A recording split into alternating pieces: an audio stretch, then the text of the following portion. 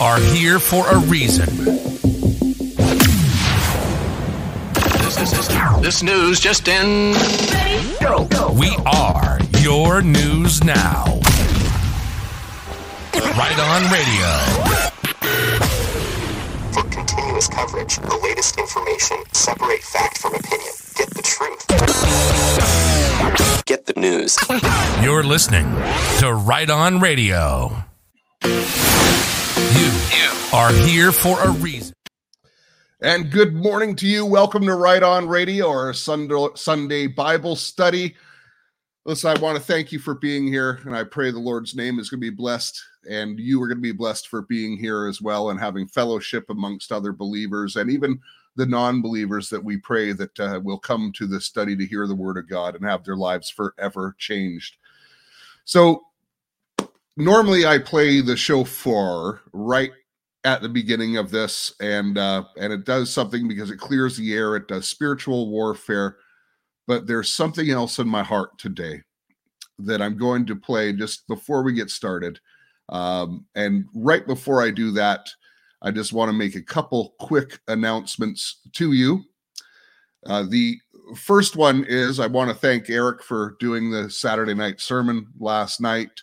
What practical teaching, and it's based on Paul's ministry, and as we're going through this now, we're seeing how brilliant Paul was, and the teaching last night, if you missed it, was so practical, and it's about your liberty and how to measure that against someone else's liberties, and I just thought it was a really practical life lesson that everyone should go back. If you have not heard it yet, please do go back and hear it.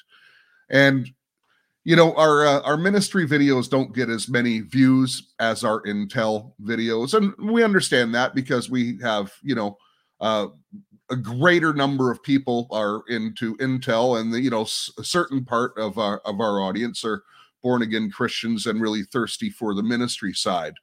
And, it dawned on me that obviously, the Intel videos get the most, but if you really want the most up-to-date intel, it's in the most surprising spot that you would have never thought about. You want to know what's next in the world? You want to know what's about to happen? Go to our Singapore prayer celebration, because I'm telling you, the things that they are praying is what's then manifesting in the world. You want to know what the future is? Join Singapore, and we had a great turnout last night, and the singers were on fire. Oh my goodness. And it's the old time hymns that are just my favorite ministry songs. So that was a beautiful thing. And just the last announcement, and I do have a very special guest who I'm going to introduce in a moment. But one of the last things I want to mention to you is if you've been following the teaching I've been putting out called New Goggles, in I believe it's the third one, deprogramming from Pharaoh and how to do that. And one of the things I mentioned in that is sabbatical.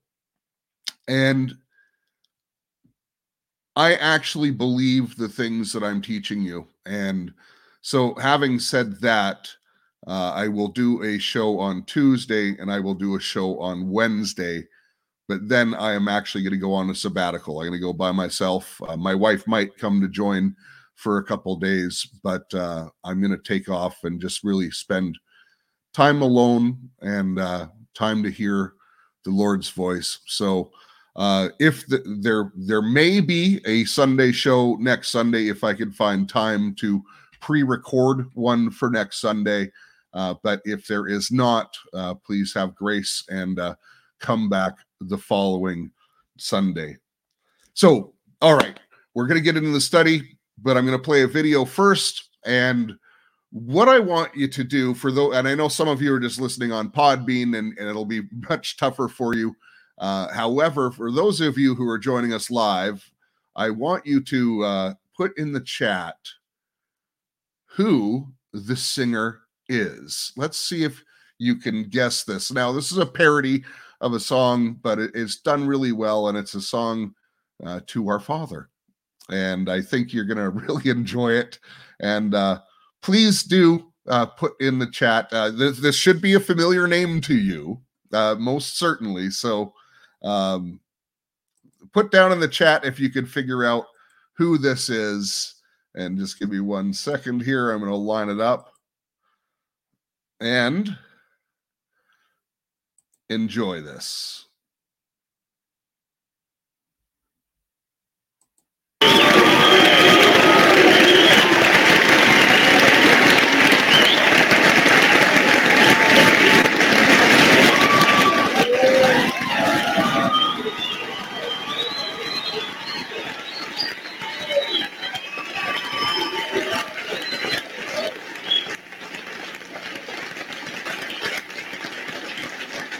I love you all. It's time for me to go now. Wait, Jesus. Before you go, could you just tell us one more time how to pray to our Heavenly Father?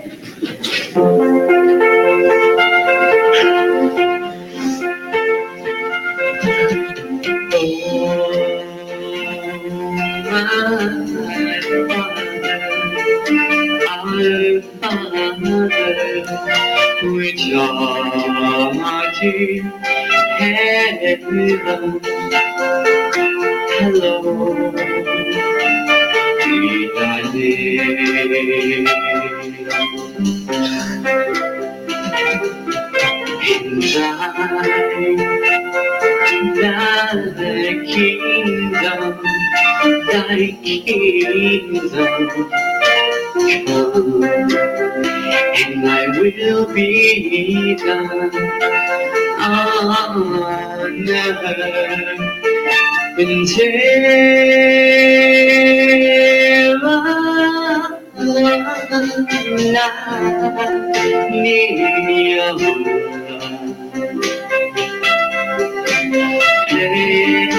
need your love, God, send your love through me.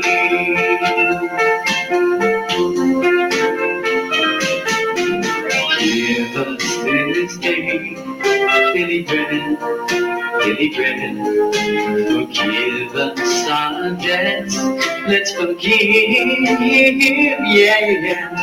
And lead us not into temptation, but deliver us from evil. Oh, my Father, thy kingdom, thy power, glory forever for your love.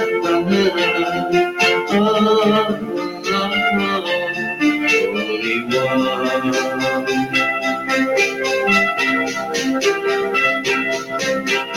Life goes by so slowly, and you can do so much, Yahweh, El Shaddai.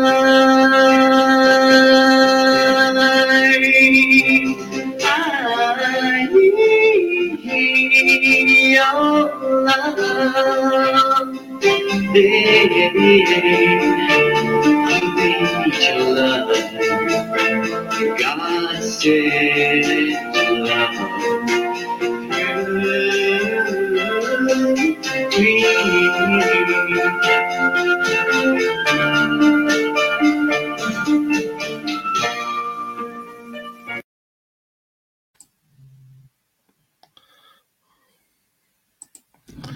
Well, that might just become a Sunday morning tradition. That was so well done. And yes, many of you guessed it. It was the same guy that you see on the Saturday night sermons. He looks a little bit different now, but still just as good looking. Welcome to Sunday Morning Right On Radio. Eric making your debut. Thanks for having me. I appreciate the offer. Well, and it was a last minute thing, so no pressure, of course. Yeah, it's good. Well, Fun Just to watch. real briefly, people didn't know you were such a rock star. Did you hear the applause and the wind up for this man to come out and sing, this man they would have called Jesus in this rock opera? Yeah, it was fun. I think I was 19, and our church put that on, and it was a once a year thing. And this year I was Jesus, and it was an honor to try to play the role and sing the songs. And it's something I haven't shared with you before. So a year or two later, I did another play at that church, and I was Salty the Singing Songbook. And if anybody knows who that was. And one night I was in the lobby, and as the children were filtering in with their parents, and one kid grabs his mom and tugs her on the arm. He says, Mom, there's Jesus, and he's wearing a Salty costume. I was like, oh no, that's pressure. Well, it's amazing that they saw the Jesus in you and not just the character. Yeah. Give him the credit All for that. right.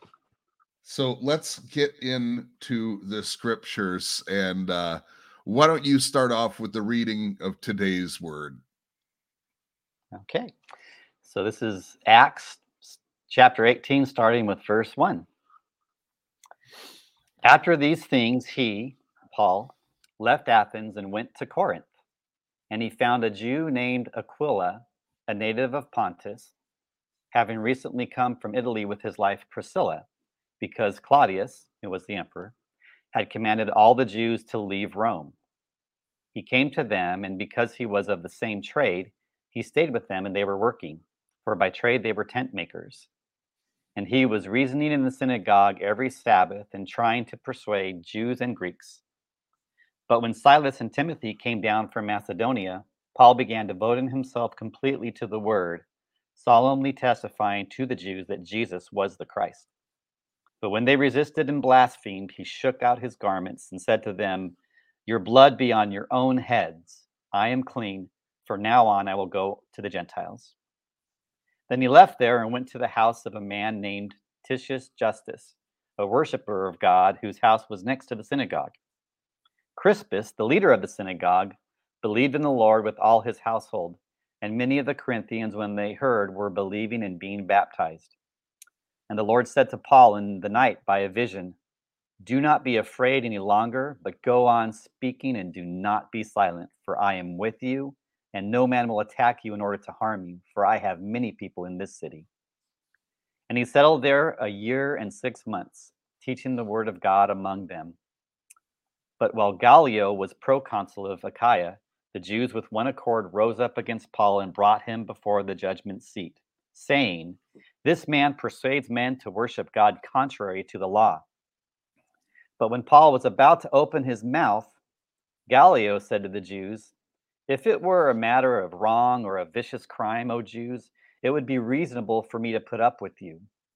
But if there are questions about words and names and your own law, look after it yourselves. I am unwilling to be a judge of these matters." And he drove them away from the judgment seat. And they all took hold of Sosthenes, the leader of the synagogue, and began beating him in front of the judgment seat. But Gallio was not concerned about any of these things. Now Paul, when he had remained many days longer, took leave of the brothers and sisters and sailed away to Syria, and Priscilla and Aquila were with him. Paul first had his hair cut at Cenchrea, for he was keeping a vow. They came to Ephesus, and he left them there. Now he himself entered the synagogue and reasoned with the Jews. When they asked him to stay for a longer time, he did not consent, but took leave of them and said, "I will return to you again if God wills." And he set sail for Ephesus. When he had landed in Caesarea, he went up to Jerusalem and greeted the church and went down to Antioch. And after spending some time there, he left and passed successfully through the Galatian region of Phrygia, and strengthening all the disciples. Now, a Jew named Apollos, an Alexandrian by birth, an eloquent man, came to Ephesus, and he was proficient in the scriptures. This man had been instructed in the way of the Lord, and being fervent in the Spirit, he was accurately speaking and teaching these things about Jesus, being acquainted only with the baptism of John. And he began speaking boldly in the synagogue. But when Priscilla and Aquila heard him, they took him aside and explained the way of God more accurately to him. And when he wanted to go across to Achaia, the brothers encouraged him and wrote to the disciples to welcome him.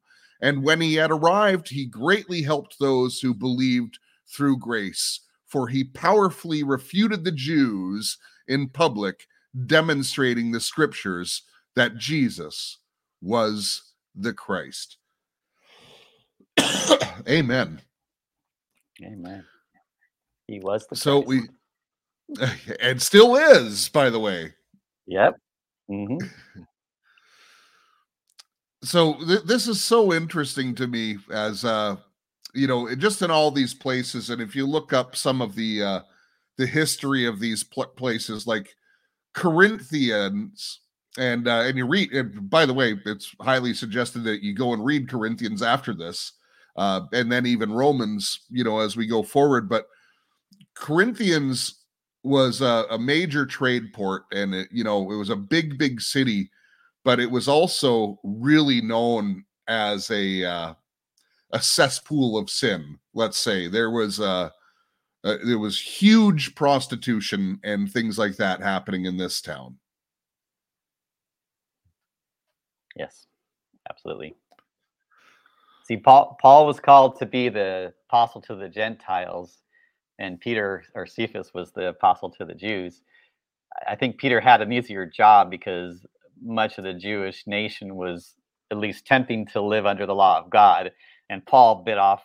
Paul was sent to the Gentiles. Well, there was all sorts of anything goes everywhere. So, yeah, it really was. And this is the first time when we get mention of Aquila and Priscilla, who really became lifelong friends of Paul. And yes, it shows that they were tent makers by trade. And I just really want to make a point of this. You might think Paul, the great apostle, he's got this great ministry and God's just providing everything for him. But, it's Paul who says, if a man doesn't work, a man doesn't eat. And so he had been, he had always had this trade because he was a rabbi. And just like a pastor today, sometimes when you're starting out, you can't just, I'm going to be a pastor and have a church and I'm going to get paid. It doesn't work that way. Sometimes you have to work your way up, and then eventually God says, okay, well, now you can go full time. And that does happen to Paul later on, and as he gets a huge gift. But they were tent makers. Yeah. And it's neat here because you can see the hand of God orchestrating things, because Claudius, who wasn't necessarily friendly to Christians and Jews, he made a command to kick all the Jews out of Rome. So Aquila and Priscilla had to leave, and they just happened to be in Corinth when Paul got there, and they both happened to be tent makers, and that allowed it to be a lifelong friendship. And they are mentioned elsewhere in Paul's writings of having a key role in his planting of other churches and growing those churches when he moved on to plant another one. And yeah, you're absolutely right. So Paul went here to plant a church, but he had to start out making a living somehow. So he did what he knew how to do. And then on Sabbath, he would go and preach in the synagogues. That's right. So what was he doing the other days? He was always preaching to anyone who would listen, but he was working, and he was so he worked with leather and with, animal fur that became tents and stuff like that. And kind of a handy trade if you want to start doing revivals. You could bring your own tent. We need a tent. I got it. Give me a few days. Yeah. But listen, and you're right. This was all orchestrated by God, and he meets with them. Now, one of my understandings is in the synagogues. Obviously there was the Jews in the synagogues, but they always had a section for the God-fearers, which were the non-Jews who probably hadn't, converted all the way to Judaism. That's why there was always some Greek or something in the synagogues, but they had a separate section. But even inside where the Jews would sit, they would sit men on one side, women on the other side, excuse me, but also by trade. So if you were like a construction worker, you would sit, carpenters would all sit together. And so tent makers would have their own little section here. And so, it's likely that Paul got to meet Aquila and Priscilla because he was just sat next to them. Yeah. Divine appointment. Oh, this cold just will not let go. I apologize for my coughing. Okay. But so then it goes back and, just like everywhere Paul goes, he becomes what is necessary for that area. And again, and Paul was reasoning in the synagogue every Sabbath and trying to persuade Jews and Greeks. But when Silas and Timothy came down, so now his friends come to see him, right?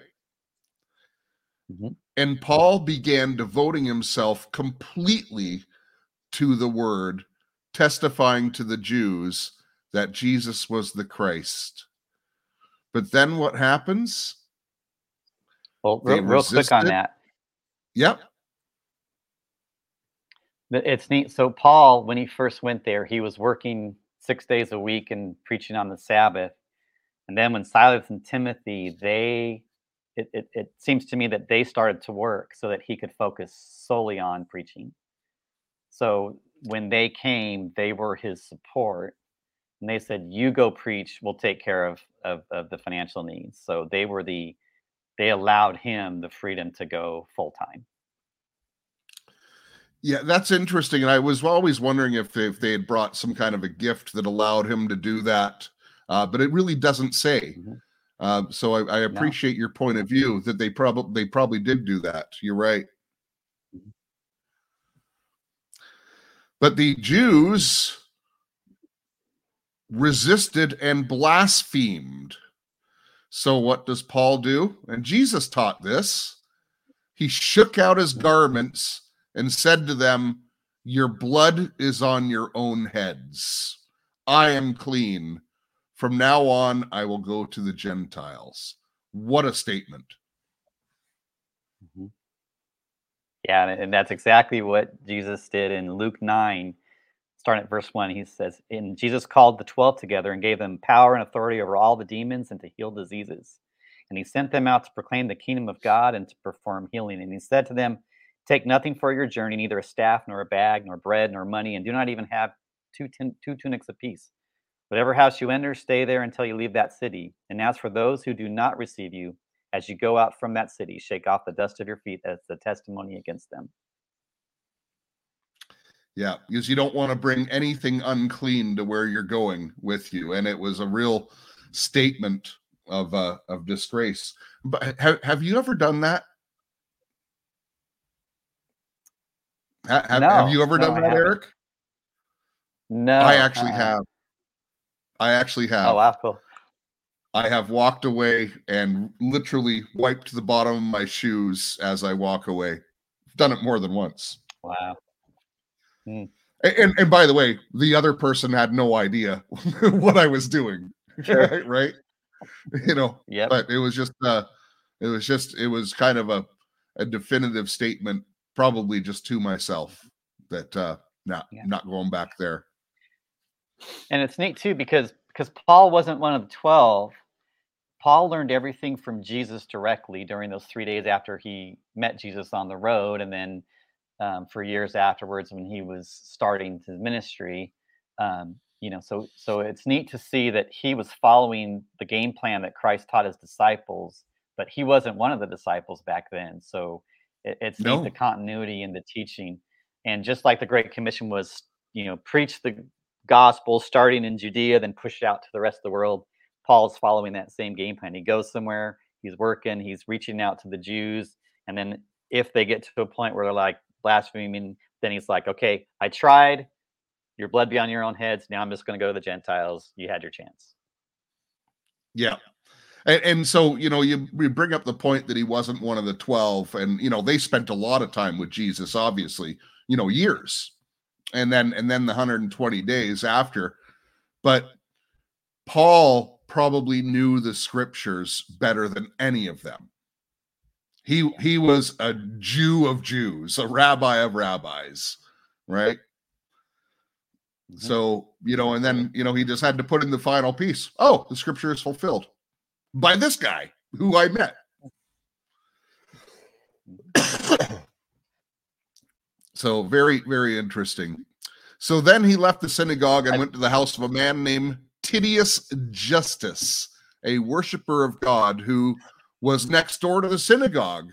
Now, Crispus was the leader of the synagogue and believed in the Lord together with his entire household. And many of the Corinthians, as they listened to Paul, they were believing and being baptized.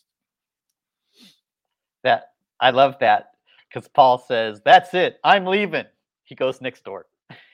He goes one house. I never really looked at it that way, but you're right. Yeah, didn't go far. I'm going to the Gentiles. Oh, here's one. All of a sudden.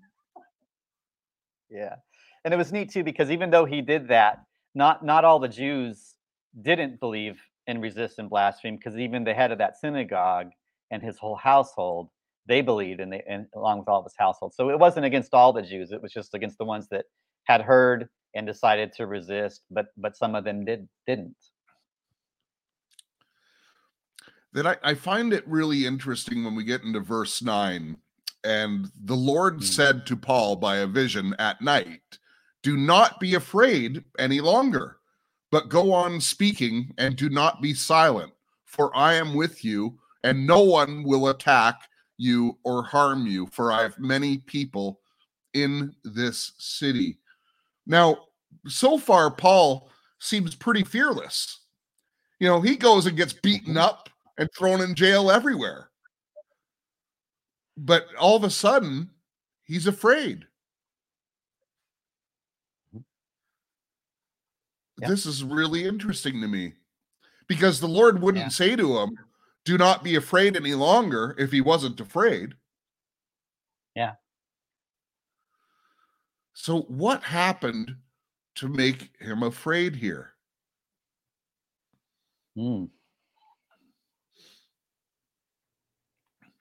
Well, if we look at his previous... Oh, go ahead. No, go ahead. Well, if we look at his previous ones,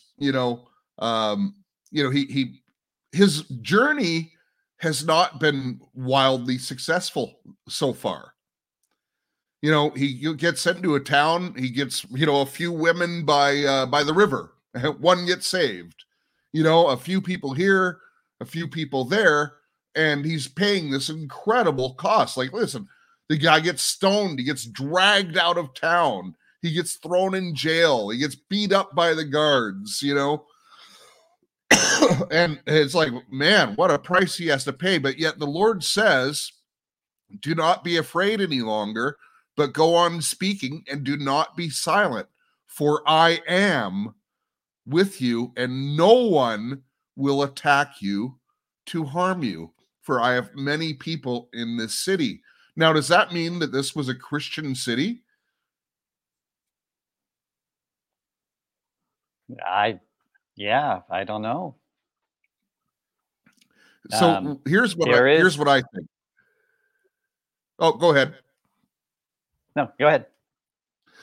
So I don't think it was a Christian city. It was a city filled with prostitution, and it was kind of vile.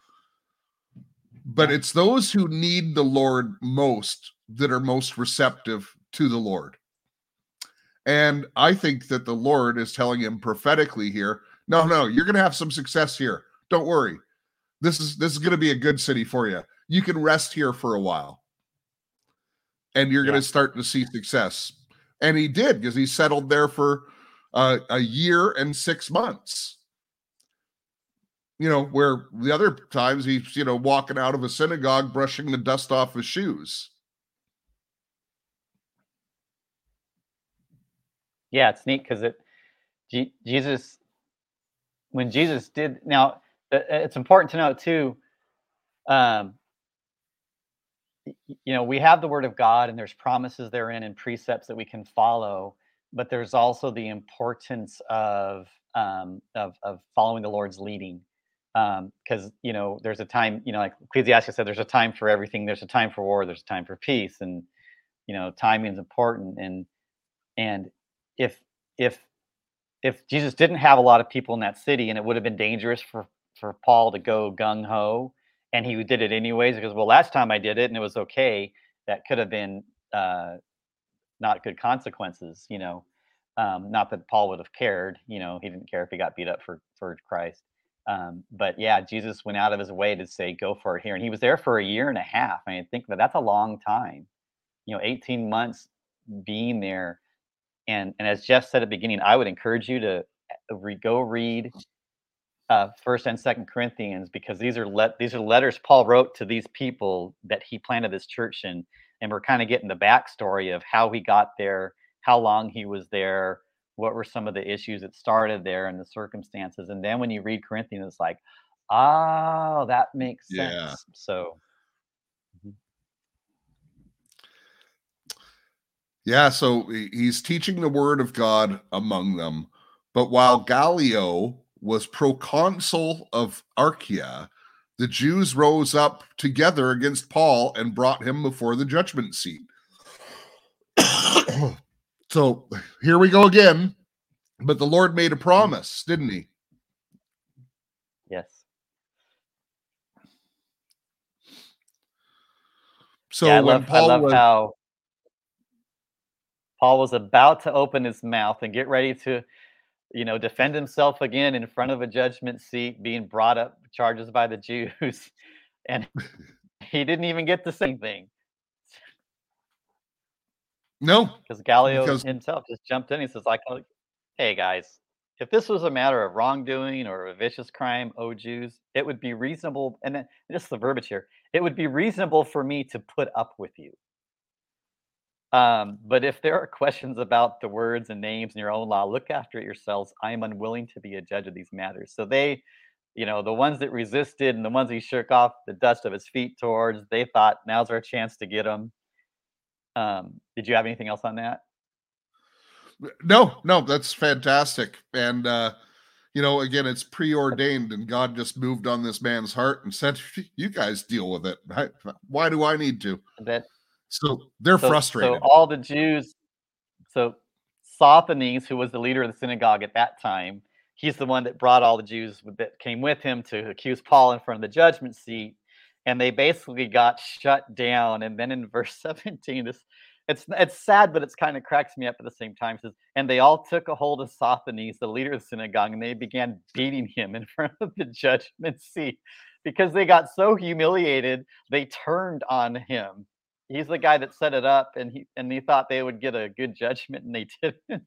So Gallio was just sitting there. He's like, I didn't care. Go ahead, beat him up. And it just goes to show you. Oh, excuse me. This is terrible. Sure.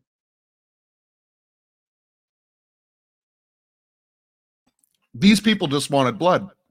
They wanted to see someone was going to get a beating. And is society much different today? I don't think so. Not really.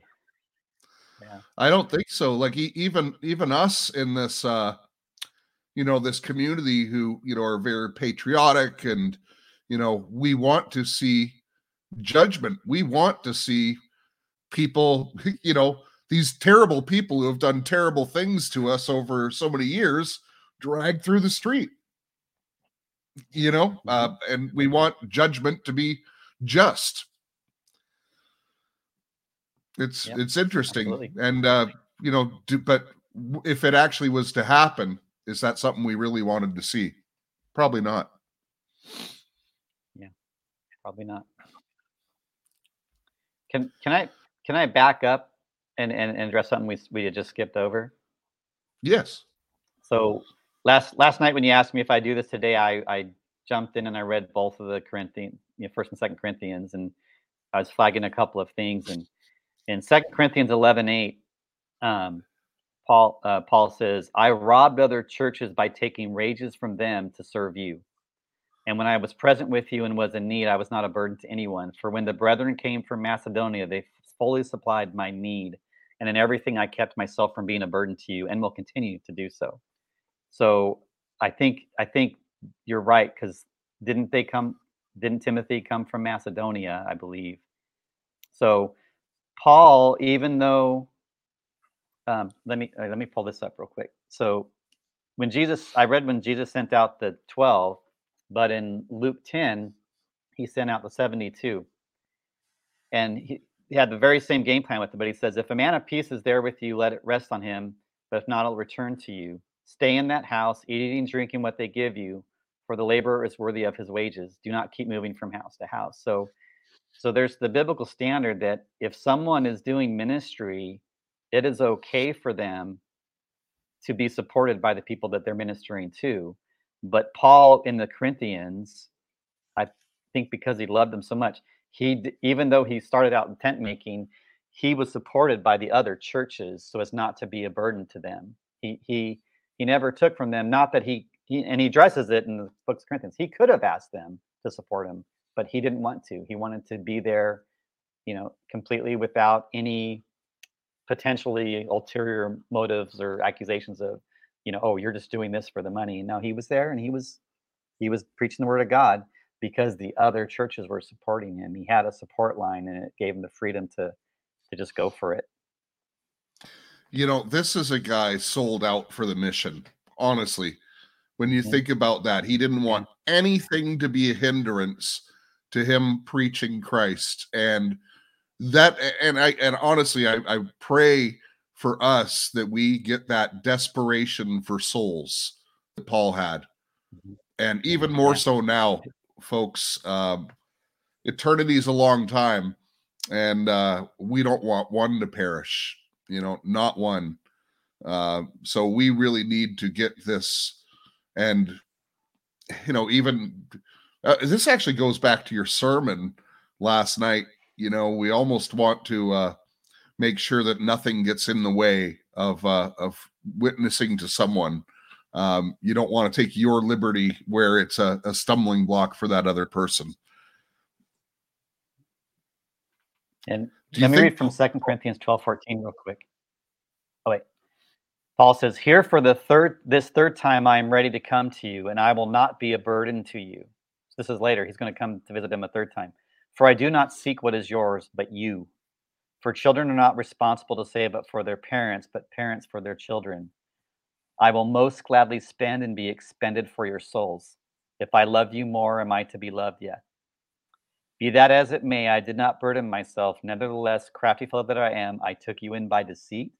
Certainly I have not taken advantage of you through any of those whom I have sent you, have I? I urged Titus to go, and I sent the brother with him. Titus did not take advantage of you, did he? Did we not conduct ourselves in the same spirit and walk in the same steps? All this time you have been thinking that we were defending ourselves to you. Actually, it is in the sight of God that we have been speaking in Christ, all for your upbuilding, beloved."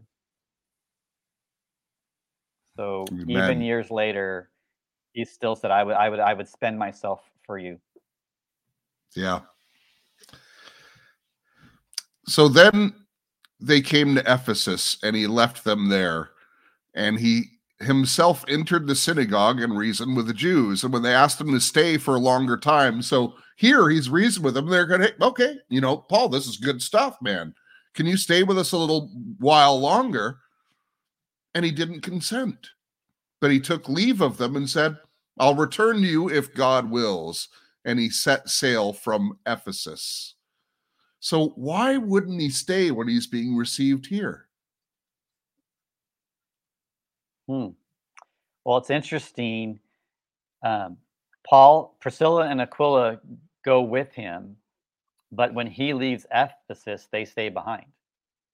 And it could have to do with, it says in Centuria, he had his hair cut for he was keeping a vow. And there's some insight into that might be why. So what was that vow? What was that vow? Did you find it? Because I didn't. Yeah, so I did some look in some of the commentaries, and so I found this. So, for he had a vow. A vow is a solemn promise made to God respecting anything. The use of vows is observable throughout the scripture, and it gives some examples. Moses made many regulations in regard to vows. A man might devote himself or his children to the Lord. He might devote any part of his time or property to his service. The vow they were required sacredly to observe, except in circumstances, blah, blah, blah. So the most remarkable vow among the Jews was that of the Nazirite, by which a man made a solemn promise to God to abstain from wine and from all intoxicating liquors, to let the hair grow, not to enter any house polluted by having a dead body in it, or to attend any funeral. The vow generally lasted 8 days, sometimes a month, sometimes during a definite period fixed by themselves, and sometimes during their whole lives. When the vow expired, the priest made an offering of a he-lamb for a burnt offering, a she-lamb for an expiatory sacrifice, and a ram for a peace offering. The priest then, or some other person, shaved the head of the Nazirite at the door of the tabernacle and burnt the hair on the fire of the altar. Those who made the vow out of Palestine and who could not come to the temple when the vow was expired contented themselves when observing the abstinence required by law and cutting off their hair where they were. So I think that Paul, he says, hey, if I'm with the weak, I'll become weak to win some. If I'm with the Greeks, I'll be like a Greek to win some. So I think at some point in time, he made a vow to God, probably to he's with some Jews and he was being a Jew, and he says, I'll make that vow.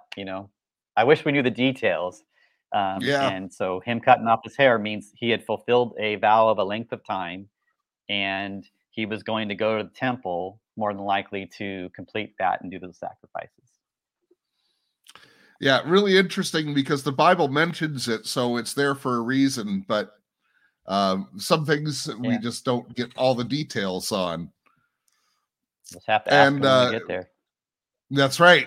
So it's keeping some conversation for our eternity, which we're going to need conversation because apparently it's eternity. Yeah, a long time. So they asked him to stay for a longer time, but he did not consent to stay in the synagogue. But don't forget, Paul had just said, I'm not going to serve you Jews anymore. I'm just going to go to the Gentiles from now on. Could that be part of it? Possible.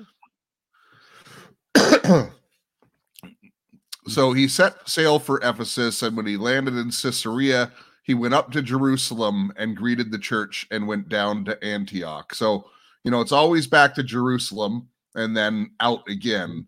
And this is where he begins his third missionary journey. Yep. So, and after spending some time there, he left and passed successfully through the Galatian region of Phrygia, strengthening all the disciples. So, again, he's going back through these familiar places, and he's making sure his disciples are growing, and he's continuing to feed them. So it wasn't just hey, you got saved, you're on your own. He continues to feed these people. Mm-hmm. Yep.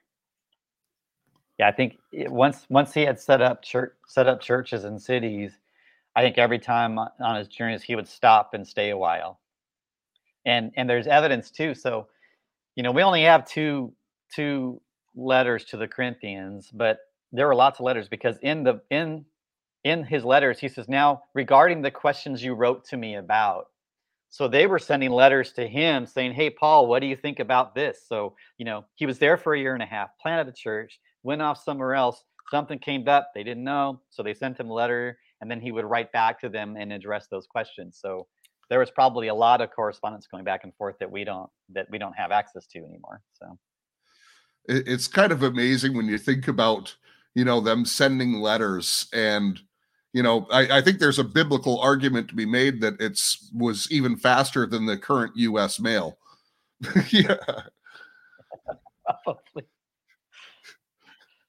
But, think about it, so there was a mailman, like Paul would send a letter, and there had to be some guy who would, truck, make a major haulage to deliver that letter.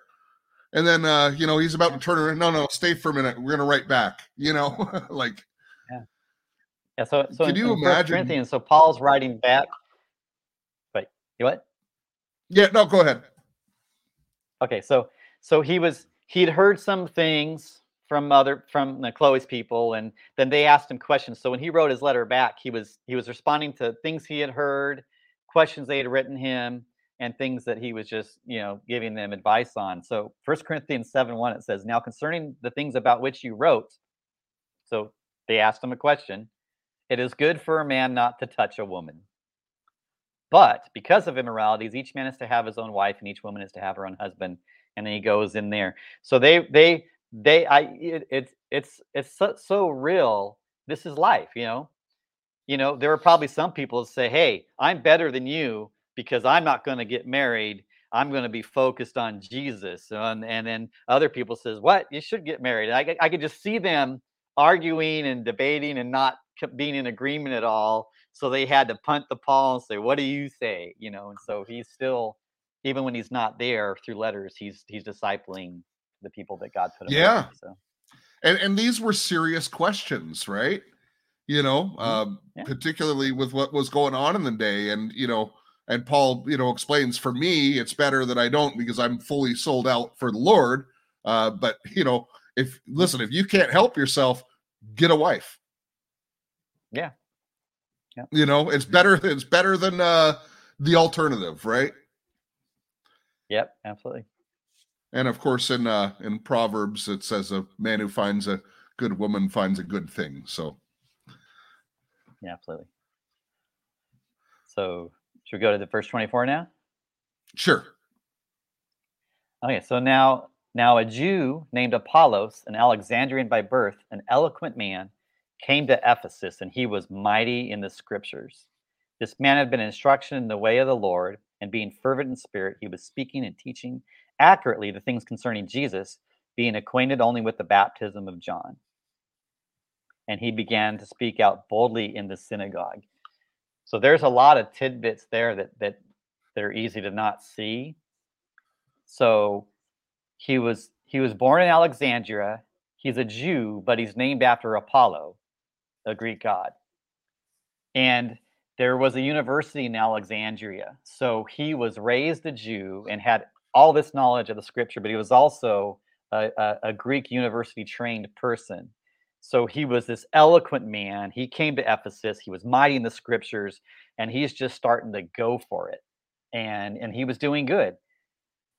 But what this makes me wonder is, okay, how is it that there's so often, that there's more than one time where there's people that had heard about John's baptism, but not Jesus's? So, it seems to me some of John's disciples must have gone out and been preaching what John was preaching in the baptism of John. And it doesn't really mention it, but there's evidence of it. So there's places where Paul goes and they're like, "Oh, we've been baptized. We believe in Jesus." Well, whose baptism? Oh, John's baptism. He's like, "Oh, let me add to it," Yeah. So now you got to get baptized again. And that's the only example of being baptized again in the Bible. Yep. Mm-hmm. And this is, I think, I think this is for some listening to this. So you got this picture of Apollos. So he's a very educated, eloquent, powerful speaker. And he's out there and he's doing good work. He's doing God's work. But when Priscilla and Aquila heard him, they took him aside and explained to him the way of God more accurately. He was an educated man. They were tent makers. And yet God used them to add to him what was lacking. And so I think sometimes it's easy for us to see someone up there, oh, well, that guy's got a PhD and he went to seminary and he's got this big ministry and, they're an authority. Well, I'm just a construction worker. I'm just a this or that, or I'm an Uber driver just trying to make ends meet. God can use you mightily, so don't ever feel less than. Just let God use you. And in this example, Apollos was a really big deal, but God used a couple of tent makers, a husband and wife, to not straighten him out, but add to him what he was missing. So don't miss that.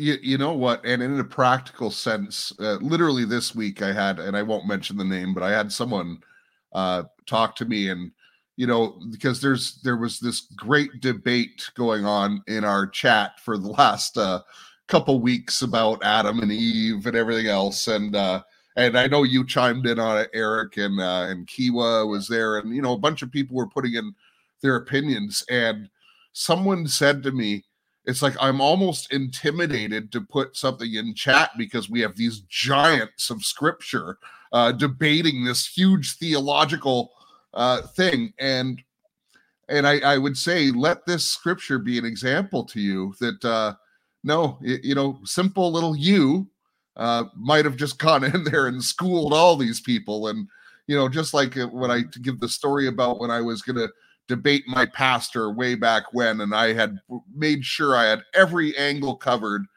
and then he just said to me, as you get closer to Jesus, these things will matter less. And it completely struck me down. The most simple statement. And it's not that you want to strike someone down, but don't be intimidated by people who know the scripture really well. Jump in. I think if you jump in, you're more apt to grow than, there's no negative consequence. No one's going to say, oh, well, you didn't study like I did. It's not going to be like that. Yeah. People are going to welcome you.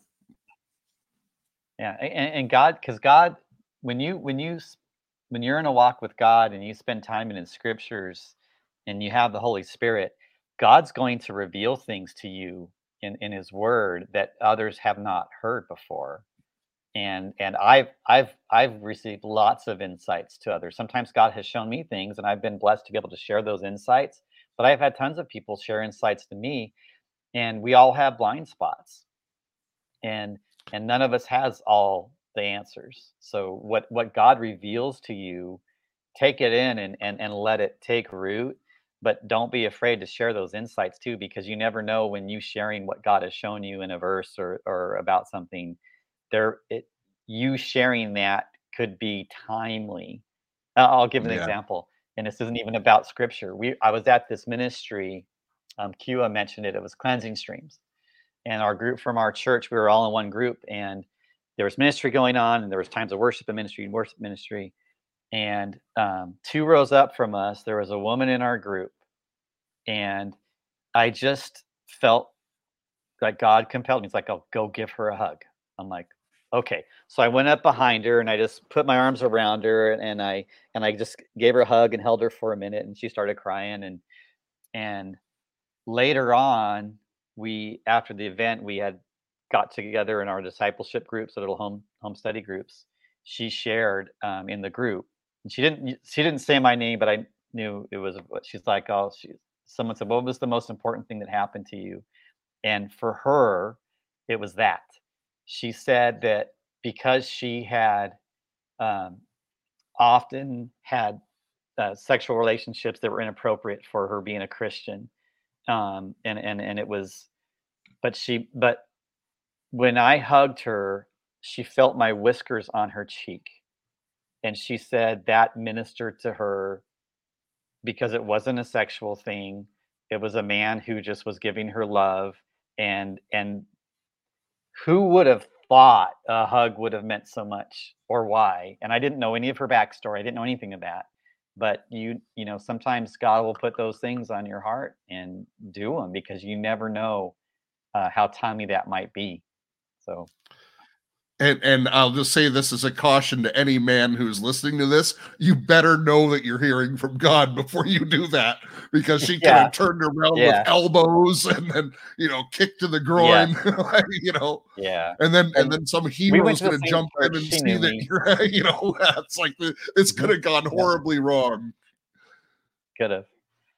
Just like if Paul, when Jesus told Paul, "Go for it. I got lots of people in this city. No one's going to hurt you." It's got to come from God. Sometimes if you do it and it's not God, so make sure. And by the way, I have actually had things like that put on my heart and gone up and given a stranger a hug and stuff like that. And I don't know if it had that same impact, but that does happen. And sometimes that's all it takes. And they can feel the love from within you, and it's a pure love. It's not a sexual thing or anything like that. It's just really compassion and what we're called to do. Yep. So Apollos, when he wanted to go across to Achaia or Asia, the brethren encouraged him and wrote to the disciples to welcome him. And when he arrived, he greatly helped those who had believed through grace, for he powerfully refuted the Jews in public, demonstrating by the scriptures that Jesus was the Christ. Did you know that there's some theories, and that's all they are because it can't be proven, that Apollos actually went on to write one of the books of the New Testament? Really? Wow. Yeah.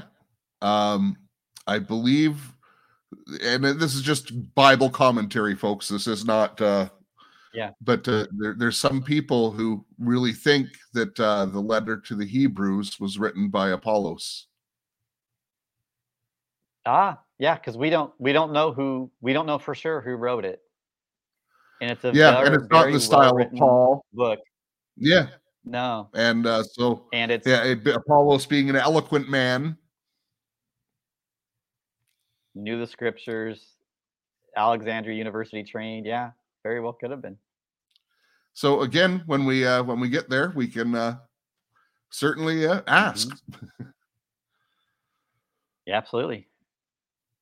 Well, listen, this was wonderful having you here, Eric, for your Sunday morning debut. And one of the things I've been mentioning to kind of the inner circle at Right On Radio is that I wanted to, just like we're doing on Saturday night sermons, to really start to do a rotation on Sunday morning as well, and get more people involved. And I think it just kind of keeps it fresh and keeping, getting different perspectives. Everyone brings out different, obviously Eric is very well studied and he's a great teacher.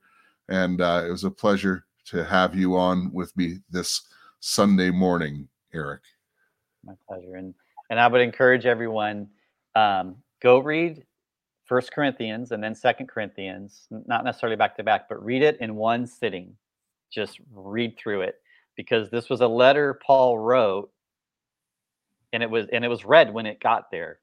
And you can start to see the dynamics. It mentions Priscilla and Aquila, it mentions Apollos, and you can see in those books where the enemy came in and tried to mess up what Paul had done and what God had done through Paul. And you can see the fruit of that, and Paul having to address it, And then he mentions that there's a guy that's like committing sexual immorality that's unheard of, and he comes down hard on that guy. And then in 2 Corinthians he says, hey, the guy's repented now, take him back in and love on him. And you can just see an apostle's heart over the church that he planted, and taking care of it and loving on the people and helping them grow and helping them recover from the enemy's attacks to try to come in and screw things up. So you know what, I read the Bible very slowly when I read it. I really do chew on it as I go through it, but I think I'm going to make the exception and just kind of read the 2 books of Corinthians as you suggested. I think it'll be a good exercise. Okay. Yeah. So, hey, thank you, Eric, and thank you for being here at Right On Radio. So remember, love your God, read Corinthians, love your family, love your neighbor as yourself, and make a difference in your community. Blessings, everyone.